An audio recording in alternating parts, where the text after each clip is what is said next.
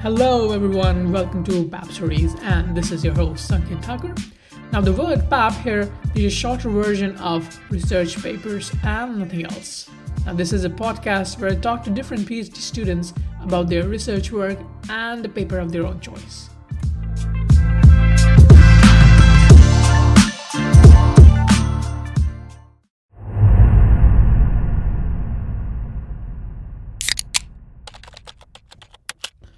In today's episode, I'll be talking to Mr. Haau-Sing, who is my fist bump friend from EDS 2021.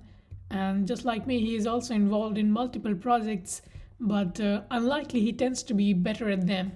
I will talk about some of them in today's episode. So welcome again, Haau-Sing, and it's a pleasure hosting you today.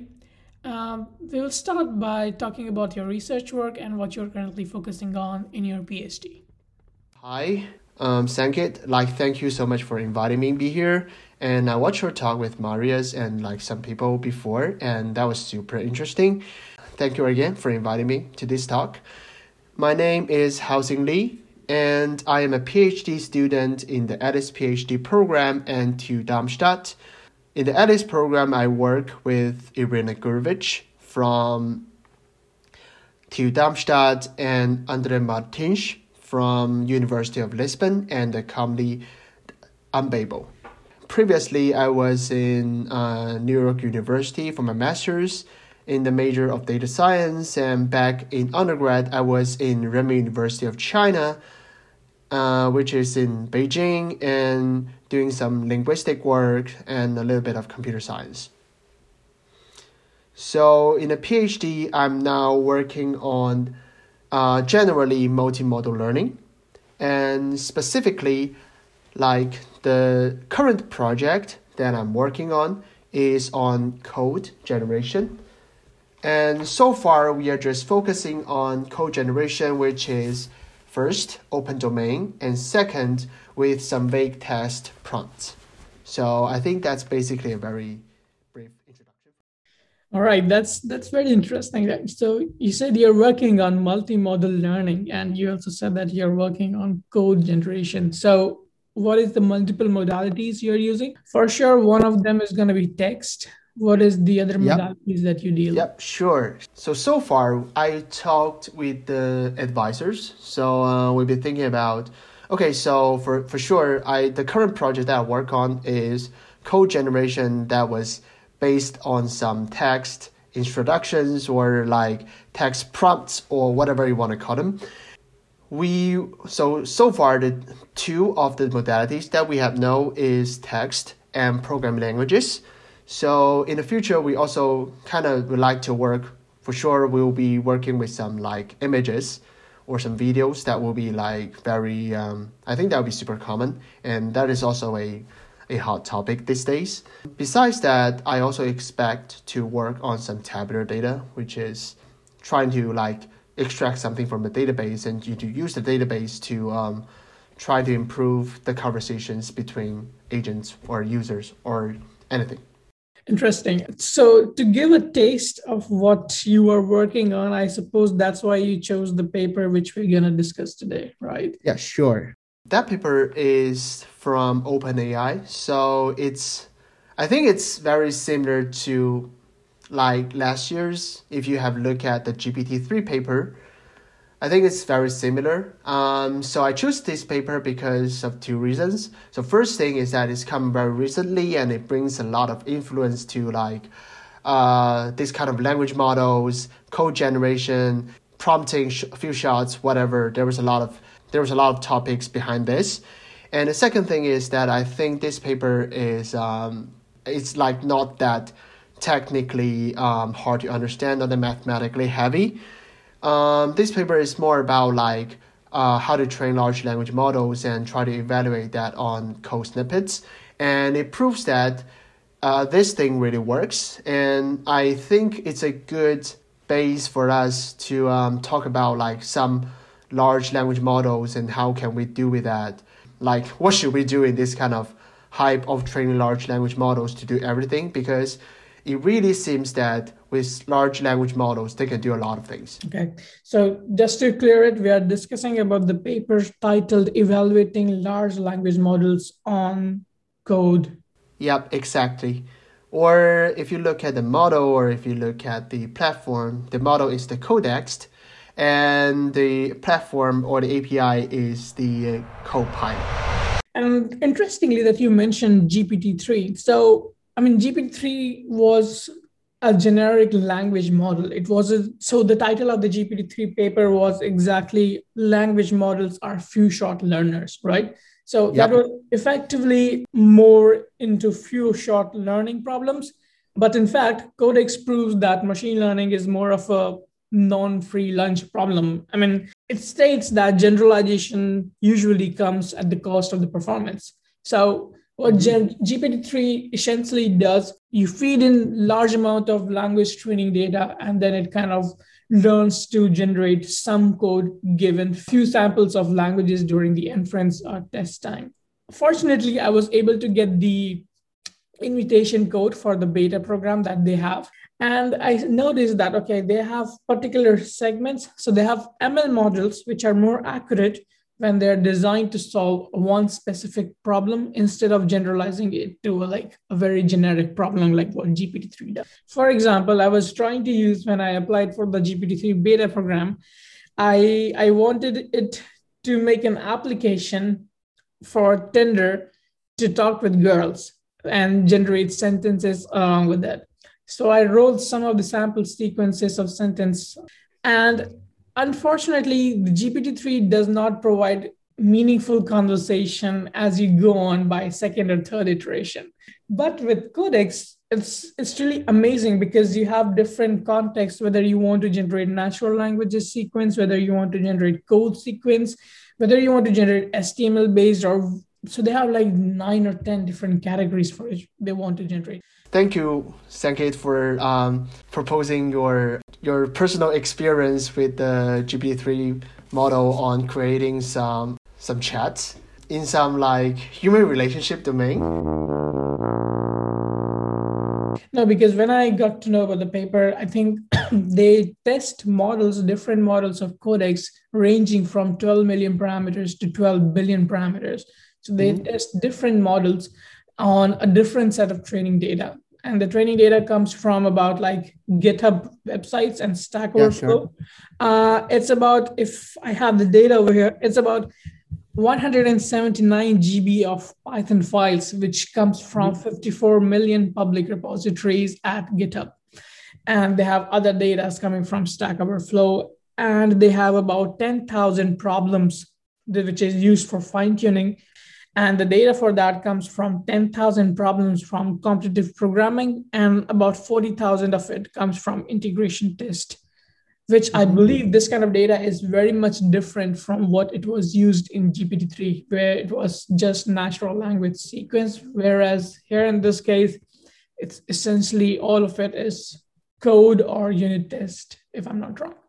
I think for this kind of engineering part of building up task descriptions and what should you do for this task is one of the most heated research field inside of natural language processing.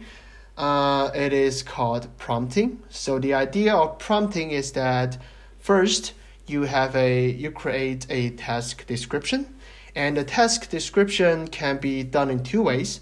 One is that you just manually write them. So this is like very engineering, right?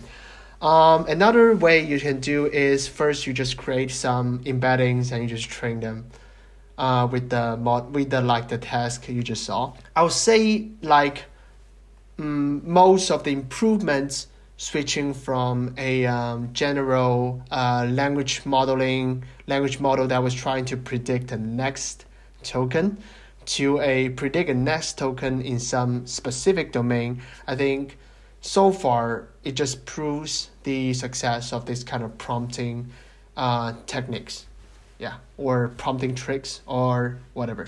Don't you think, train GPT-3 on a codex-based training data and then maybe create a different version of GPT-3, maybe GPT-3 3.1? So they already have a trained model. What if they could have just fine-tuned GPT-3 on codex-based training data? Why did not do that? Yep, I think this is a very interesting question. For example, if you imagine GPT-3 as a very generic learner of, for example, anything, then I think one of the important thing in that thing is let GPT-3 know what task they are trained on. So I think that is not like very research question. That is more, I think it's an engineering question. All right. There are two things which you mentioned in your answer which kind of interest me a lot. First thing you mentioned about the pair programming, that is guiding the programmer, or like, let's say, helping the programmer to define, to help it to do the coding essentially. Second thing you mentioned about the training of the data samples which they have, which is very interesting to me because I'm really intrigued by how they basically go forward tokenizing the code samples, because it's not a natural language words which you can simply tokenize the words and then feed it to, let's say, a transformer model you have. How do you tokenize the code excerpts which you have from the data? Like, so I just wondering if you want to know just about GPT-3 papers or about like what people are using in like all this research field. no, I want to understand in general, like in the context of, let's say, your research, so you're also working in code generation. How do you essentially tokenize the code samples which you have? Mm-hmm. How does it different from tokenizing a normal word sequences? Yep. So thank you for asking this question. This is a very interesting question as well, because I think this question, if you relate to a lot of NLP problems, for example, machine translation, or multilingual things, I think this is also another very like meaningful topic. There are a couple of ways to do it within the kind of coding things. So the first thing we can do is, okay, so we just define a fixed vocabulary. In this fixed vocabulary, we're just trying to let the model just finish one task, and we just figure out every token they're trying to use in that prediction or code synthesis in that task. So I think that is so far it does very well, but I think for this part it is limited to a domain. This is done by a lot of people in the symbolic or neuro-symbolic ways to solve this kind of code synthesis or code generation problem. Another way I think it applies more to the open domain is like trying to apply like a lot, some of like NLP ways to preprocess the data. So one of them is the BPE encoding. So BPE encoding is just trying to, for example, get all the data that you will meet, and you're just trying to concatenate single characters or single alphabets of them, and then you're just trying to see like how frequent of them, and using that frequency to do a ranking and whatever, and to get a final vocabulary of a fixed size. So with this, you can assume that a lot of these kind of subword tokens, they really represent some meaningful parts of the word. I think that's basically what people are using right now. And there could be a lot of other ways.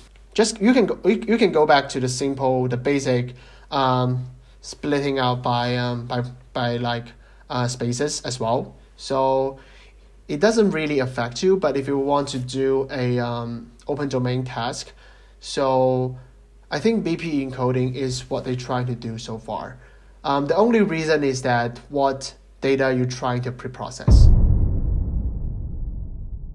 Interesting. I just have this one stupid question to ask. Do you think it is easier to deal with natural languages than dealing with code-based data? Which one would you say it's easier to deal with?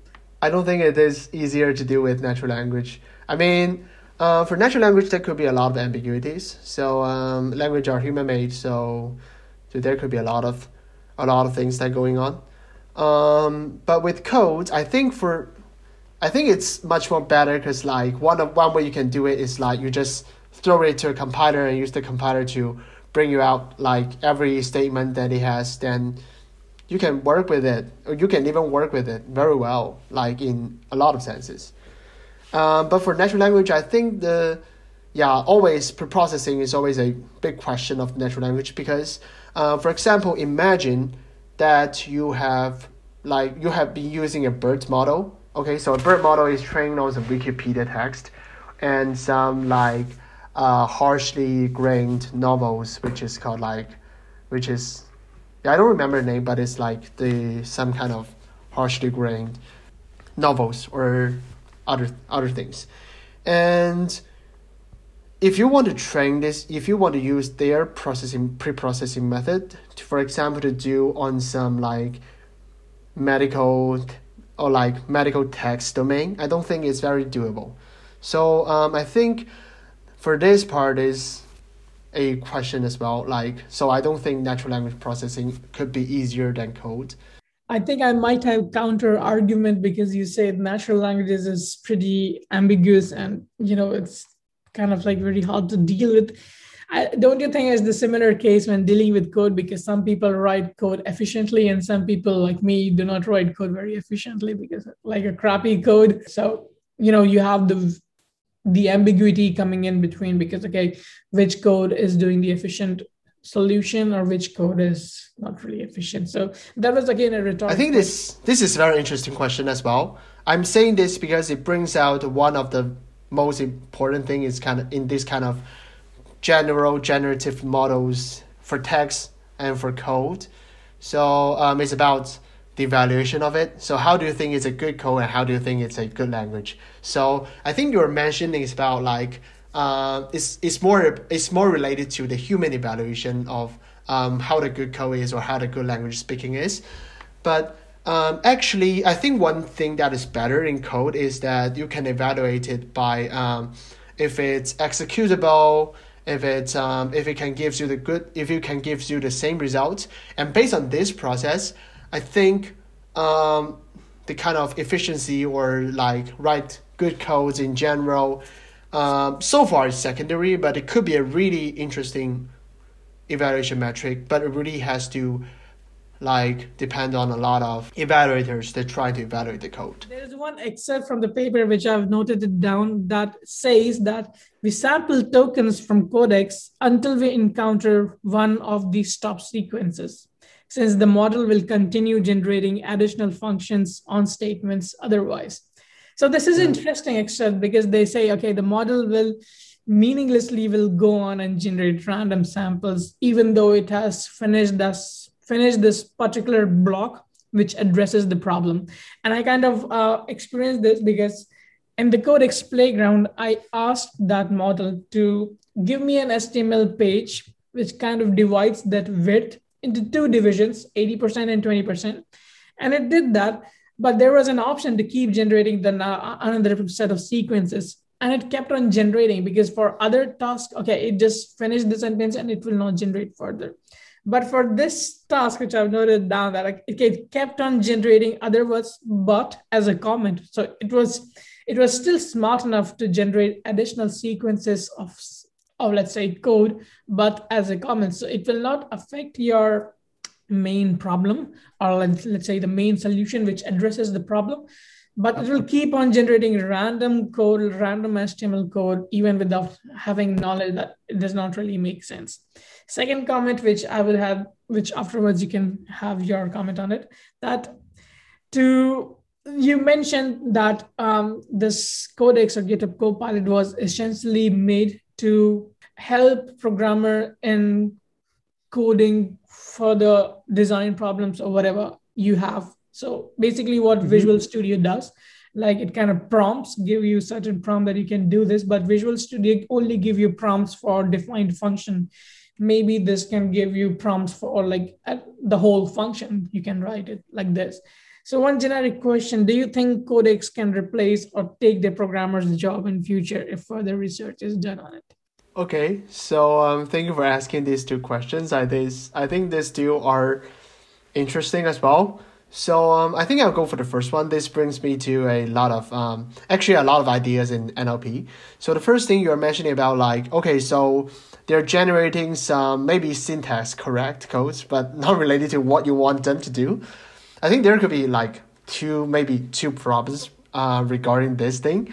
So problem number one. So what I'm thinking is that okay, so there could be some overfitting within it because like when you're generating the code, actually I watched a lot of the text sequences. It's just a general task. It is just a kind of a general task description of what. With actually, personally, I would say that it's so far without enough specifications to it. And if we want to solve these specifications, then I think I think there could be two ways. One is that make the model understand that he cannot rely too much on this kind of a very vague task descriptions without any. For example, let's do it the most simple way, like without any specifications of hyperparameters. So you want to build a CNN, but they get you an RN, something like that. It still works, but in some tests it still works, but it could not be what you expected. Another thing is just we work on the data set to add more specifications to it. So I think this could be a really huge problem. Like we can do it either, I mean, this is a very interesting research field that we can make it like the model learn the space of the specifications, and maybe the model can learn, can like use more specifications from the text. So I think that's the first part of it about the maybe overfitting things. I'm not sure if it really is the problem. And I think another thing I wish to bring things in mind is that there was actually a problem in the machine translation field that was trying to that was happening for all the like the neural models. It is that you are generating code. So, but your code seems, you're generating some text sequences, and your sequences seem to be grammatically correct, but at the same time, they don't seem to be really reflecting what it is for the source language. I think this thing is like one example of the general description of the problem named hallucination.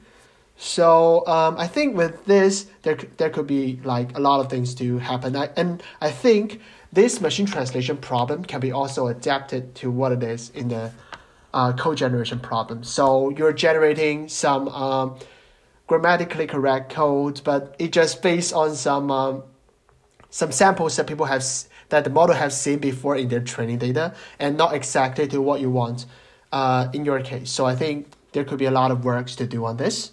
Let's then go to the second question: whether can AI replace human jobs, and in this case programmers?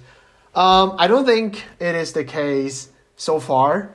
So I'm just meaning so far. I don't know about like the 100-year future, because at that time I'd probably be nothing. Yeah, I'm probably in my next life. I feel probably in a karma, but I don't know.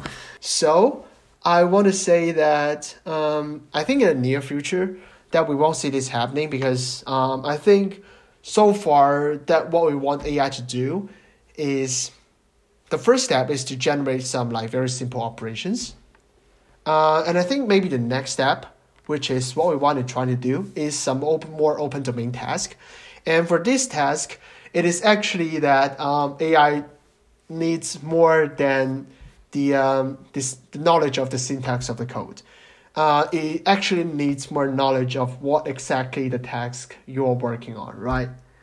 So I think this is the next step. And there could be another next step is to solve some algorithmic questions. After we solve all these problems with all like upper knowledges of whatever else, I don't know what about the case then. But so far, I just think that this could be. So if you look at the codex, the test samples they gave us, I think most of them are just like very simple one method. So one method of doing a one specific task of whatever, and what it do now is trying to aggregate all the tasks. But actually all these tasks are like they cannot be you cannot combine. Okay, so you say you build a really huge chatbot and you build a web for it, and this it can be decomposed into a lot of tasks. So I don't think at this time the the model can solve every single task in a good, very planning way. Cool. One more thing which I want to talk about is the doc string generation. There's a new thing which I don't know if it is a new thing or not, but they mentioned that for each piece of code, they have also mentioned some samples of this in the paper as well. So yeah, this is the doc string that is essentially is a natural language description of the code. So whenever you're writing code, you kind of like have a comment stating what does the code do, what is the input, and what are the some sample outputs given some examples. So they train the model using docstring, like they arrange the data set, and they kind of also have the reference solution, and then they transform it into a docstring kind of thing. So maybe you can elaborate a little bit on the docstring and how they do maybe.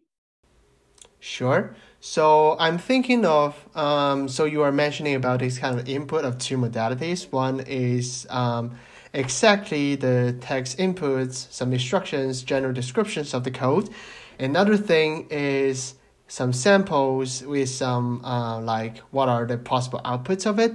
So I think this is something that combines like two research fields or two research topics in code generation.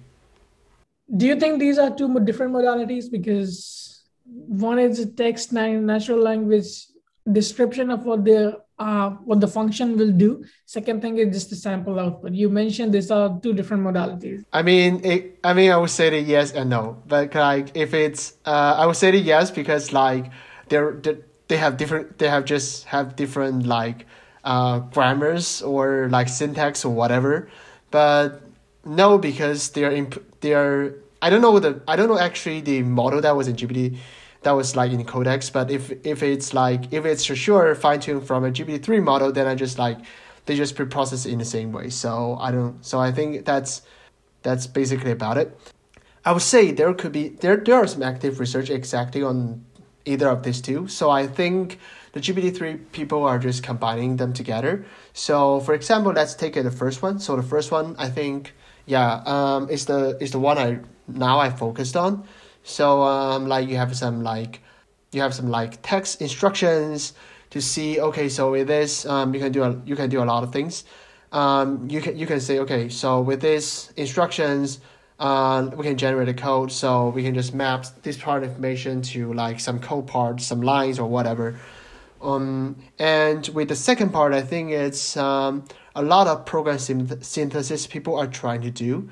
So based on some text, based on some samples, and they can use this, use some neural networks to try to predict the whole program from that. And there could be like a lot of discussion of like either of these two information is useful or what. So I think one of the recent papers that I read is, I think it's on open review so far, and it says that okay, given some like when you're generating code, given some intermediate outputs, they also give some good results. So I think there are some like good experiments on this. So I think it just GPT-3 people are combining all the information they have. One last technical question, and then we will move to the generic questions about the paper. Can you tell a little bit about the loss functions which you might be using in your research? Like, how do you go about comparing the losses for the neural network output or some of the metrics which you use for training a language-based model data? Yeah. So I think we can extend this to more interesting part. If you are just talking about GPT-3 models, I think they're just using, I think it's just general KR divergence. I don't think it's like that much difference than the loss functions that we use in machine translation task. I mean the normal way. So there could be like more newer methods proposed. For example, there is something called the minimal risk training. So for this thing is that, okay, so they just So assume that the basic loss function is you compared the predictions. I mean, the predictions are like, for example, in some probability, and with that kind of looks like probability, you just compute the tail divergence between that probability and the one hot vectors of the output in a sequence, right? Like it is argued by like some people saying that, okay, so for this thing we have some difficulty in like when we are sampling from it, we just sampling we're just doing different things, so they could get some like bad outputs. So what they do is that okay, they trying to first get the outputs and using the outputs to sample a few text and use those sampled ones to compare it to form a distribution of or to like mimic a distribution of the text and use that kind of thing to compare it with the true distribution that you want to compare. So I think that could be more interesting than just the GPT-3. I think we have talked a lot about the paper. I think it's time to move on a little bit into and having an interesting discussion about your side projects which you have been doing on. But before we go into that, there is one question which I want to A few moments later. put it on to the listeners that, okay, so in this paper, they have trained so many large models ranging from, as I stated earlier, ranging from 12 million to 12 billion parameters, like very huge model, all trained on GPU. Don't you think large model that they kind of lead to carbon emissions? I know we have talked about this in EDS, so okay, that's why I did not ask you this question. So I'm just going to leave this to the listener. Don't you think having large models or training large models on GPU kind of causes a large amount of carbon emissions from GPU training? So I'm just going to leave you with that. And with that, we're going to move forward to the things which you have been doing apart from your research with your NYU buddies, or I should say Brooklyn represent. It's not Brooklyn, it's New Jersey actually. I used to live in, for the past years, I've been living in Hoboken in New Jersey. So actually it's not some NYU friends, it's some like music schools in New York, and I met a lot of friends there. And one of them is my roommate, so we are just... Okay. And like what kind of songs is it, like hip hop or rap? What do you do? I think it's we for sure want to do a lot of things. So we just accept a lot of types of music, but I think let's talk about some non-music stuff first. I want to talk about why we want to do this thing. So it comes from actually two thoughts that we have in mind. So the first thing is that, okay, we have some common interest in some like production or like recording things. And I would say my friend, he's a super pro in like a lot of like music, including instruments, recording, production, a lot of stuff. Another thing is that we are just boring when we are in the COVID thing, and you need to stay in the house and you cannot go to school, so you have to find something fun to do. And exactly in this period, the world has been a lot of things. Well, we don't expect it that was going on. So there could be a lot of comments. It's very natural for people to come up with some like comments on the world about a lot of things that was happening. So with this thing in mind, we say that, okay, maybe we just do something that was trying to like speak for ourselves, especially as one of the Asian communities in the United States. And now I'm in EU, so yeah, so I'm just one of the Asian in the EU so far. That's really cool. I think you have about like 3 or 5 tracks still on Spotify, right? It's on an EP with three tracks. And all of them are in, I think it's reggae, hip hop, or mostly reggae things. All right, thank you, Haau-Sing, for a very healthy discussion today. Before we wind up, I would also want to put this. So for those of you who have not tried Codex, please do go ahead and apply for the beta program which they have. If not, I will also put an alternate link So there's some guy who has made this kind of AI pair programmer, but not with Codex. He has made this with GPT-J. So I think it's the model before GPT-3. With GPT-J, it's not really good. It's a 6 billion, still a 6 billion parameter model. So still relatively making a little bit of sense. I will also put that in the link so you can just perhaps go ahead and do with this. But yes, again, coming back to you, Haau-Sing, it was a real pleasure talking with you after so long. Thank you for inviting me to this event. It's a lot of fun, I would say. Hit that follow button to keep meeting new people and talk about their research work and getting to know exciting papers every time I upload a podcast.